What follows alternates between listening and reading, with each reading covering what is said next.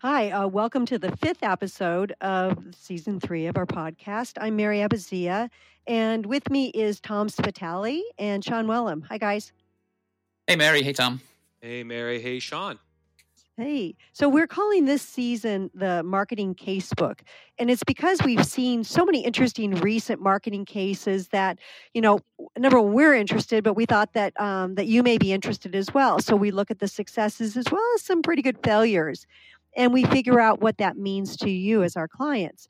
And at the end of each podcast, we'll have at least one set lesson that you can apply back to your business.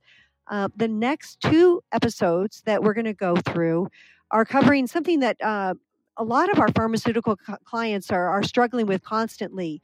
It's the loss of exclusivity. And, and we know that it's important for any industry if you're facing really tough competition from low price solutions. So we see that helping in those 2 ways. But Sean, what is today's episode called? Well, today's episode is episode 5, The Case of the Little Blue Pill That Could. Tom, what is this episode about? Well, this is an episode about that little blue pill called Viagra, which we had a very close vantage point on this particular case. Viagra started in the 1990s, actually originally as a blood pressure medication that was found to have a result, an unintended result that was very popular with men. And I think you all know what we're talking about. We're talking about the erectile dysfunction market. And Viagra enjoyed patent protection all the way from its origins in the mid-90s to 2017. It averaged about $800 million in sales, but a year. But in its early days, was well over $1 billion a year. And so, obviously, a very powerful franchise that in 2017 faced generic competition for the first time. We were a bit concerned in watching this one as to whether the strategies that were being put in place were enough to allow Viagra and Pfizer, its parent company, to protect at least some of the revenues. But we recently saw a CNBC report claiming, rightfully so, that Viagra has had a highly successful post-patent defense. And we looked into the reasons why this defense has been so successful. And we found some stuff that we think is really great, as Mary said, for other pharmaceutical clients, but anybody that's facing low-priced competition. So, Mary, do you want to start with some of the things that you've observed that Pfizer's done to maintain what is really still the number one position in this market? That's part of the reason CNBC says this has been successful. They haven't lost the number one position. They've lost some sales, obviously, but they've held on to the lead in this category. Mary, how are they doing it? Yeah, what I love about the timing of these types of things is that there's been enough time to test what they were doing. And, looking at that CNBC report, was able to show that the strategies that they were employing were highly effective. One of them that I thought was really interesting was, when you're a mature market, you have to start. I think you always need to look at segmentation, but in this case, they were stuck. How do we figure out what we're going to do in the next part of a life cycle? And segmentation is always the bridge that helps you somehow sort it out. And ironically as it sounds, there were a group of guys that it was about being discreet, right? And they were the ones that were already buying their knockoff drugs online, which were actually quite dangerous. They did some pretty interesting exposés about cement and other things being in these knockoff products. So it was very interesting at the time where you could pay for a Viagra-like product, which really wasn't very Viagra-like, so it was dangerous. But it was because of the overriding need to have some kind of a discreet purchase. These guys didn't want anyone. They didn't want to go to the pharmacy or anything. So that was a huge opportunity to say, wait a minute, these guys, no matter what we do with online or other types of channels, we're really not going to cannibalize our own products because they're already in another market, if you will, or a different channel. So by looking at the online diagnosis and being able to have your subscription filled there was very interesting, and which was unusual, where most pharmaceutical companies didn't have that channel, that direct online channel available. But it was worth the risk because they were able to find this segment. Sean, what do you've seen this from many vantage points? What do you think?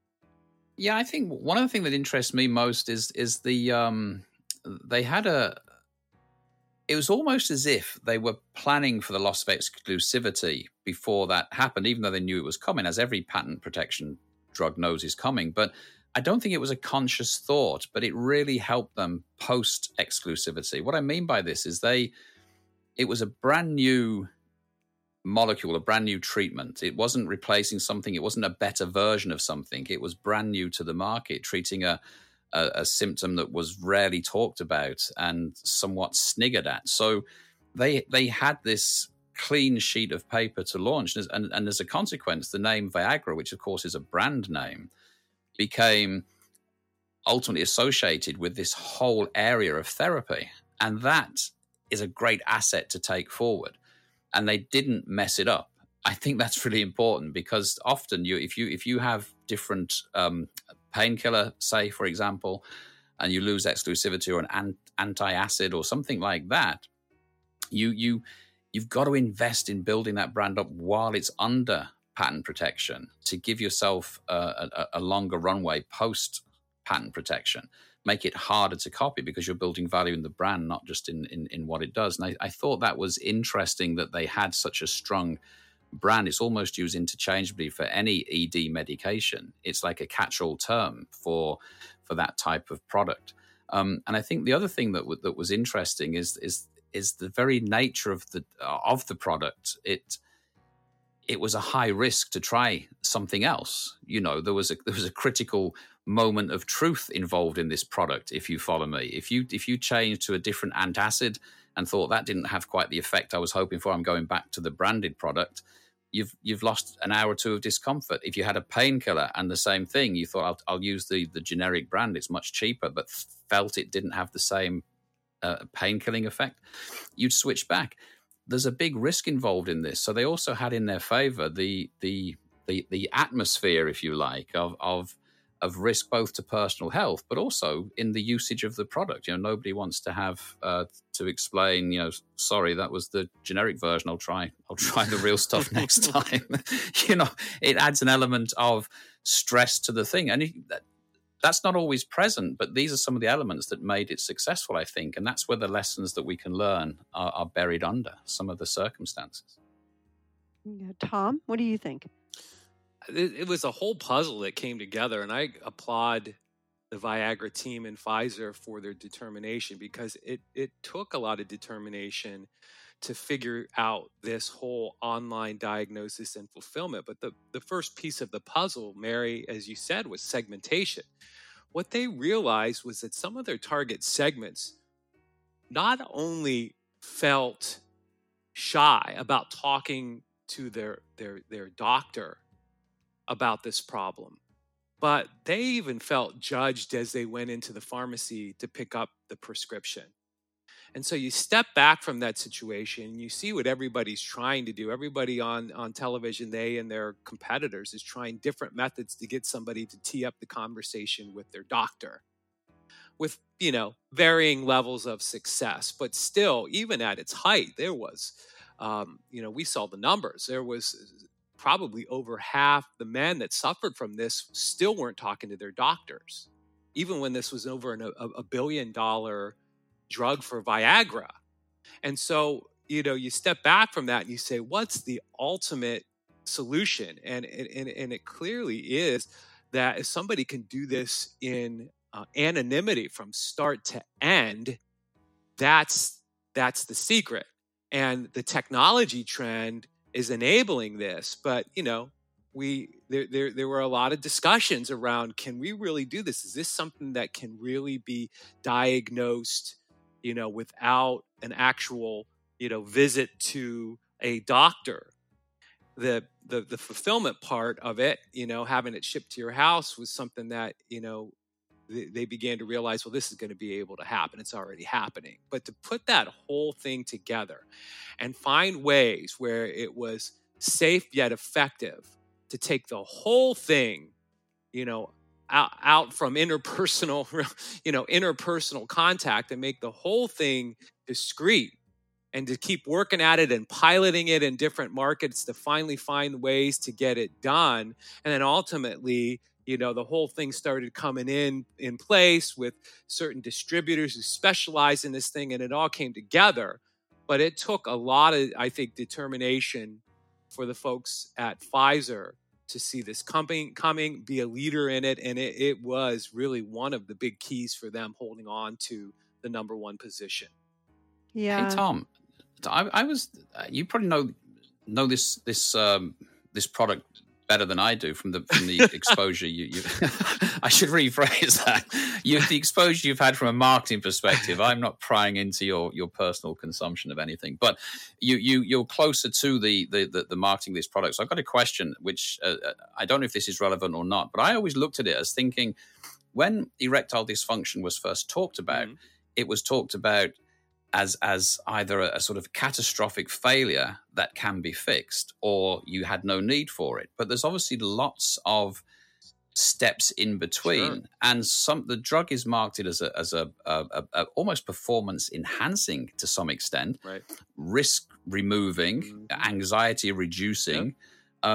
Sometimes treated as a standby rather than a requirement. All those things, as you got this spectrum of what is a very sensitive area for men to talk about. But it becomes easier if you're thinking, yeah, I'm an athlete, but I could do with some performance enhancement, as opposed to, I can't climb the stairs without getting out of breath. You're not putting yourself into the failure category. Right. You've got that whole spectrum. Was that part of, as it evolved? Because I think originally it was just a prescription medication for a defined illness, almost condition. Well, I think is that right? I think you have to be really careful in pharmaceuticals. I mean, I think that you could almost call that off-label usage, right? As just simply a performance enhancer versus something, that is, treating a true medical need. And so I think that that Pfizer, and as well as their competitors, while they were careful, at least in all of the marketing that I saw or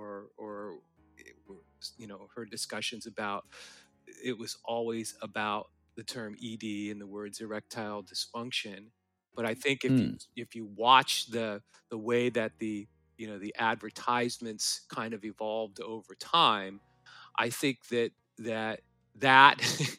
and probably just the buzz about this drug, this category, I think led to the impression that you didn't have to be suffering from the far end of the spectrum of erectile dysfunction for this to help you. But I never saw any of the pharmaceutical companies talk about that explicitly or specifically, because I don't think they could. Mary, do you agree? Yeah, it makes sense, but it is over the counter now, isn't it? I mean, that's how it's certainly marketed in this country. You can actually just walk into a high street pharmacist and buy it. Right. I think you have to have a consultation, but no prescription from a doctor required anymore. Right.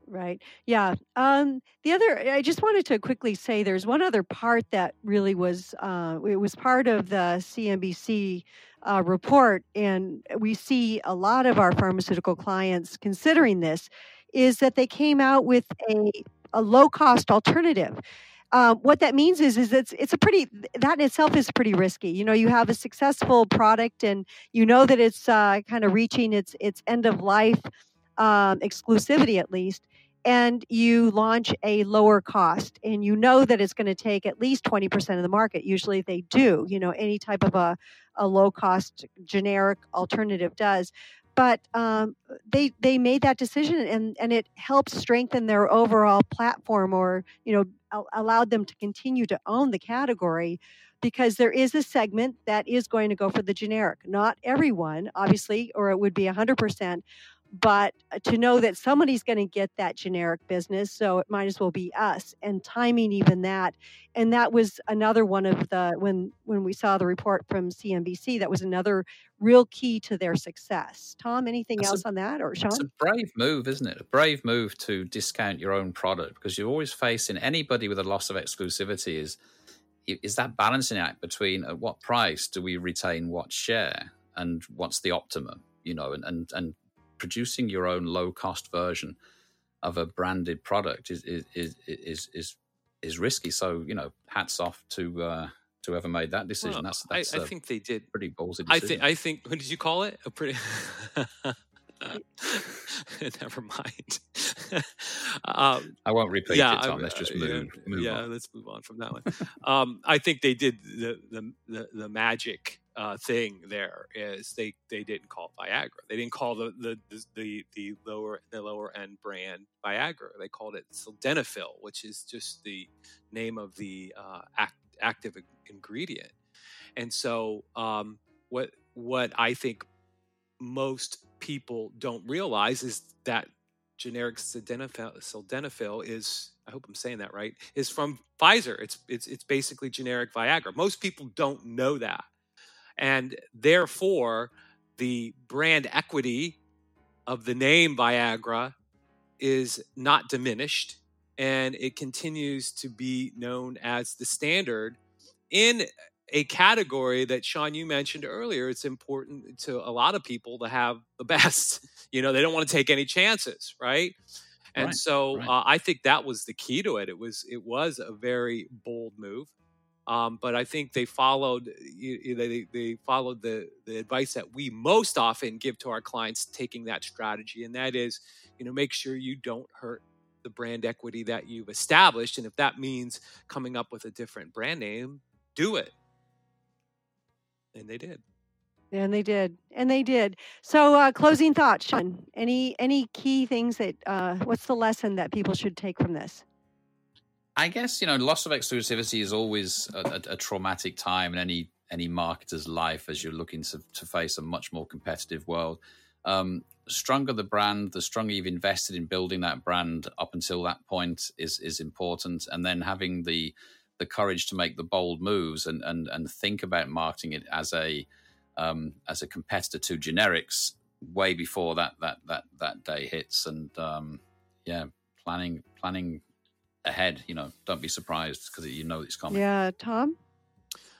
Anytime you're in the situation where you're about to face low cost, low priced competition, whether it's pharma, loss of exclusivity, or any other industry segment, that's what Viagra did. And the reason that that's such an important step is to segment and look at the market.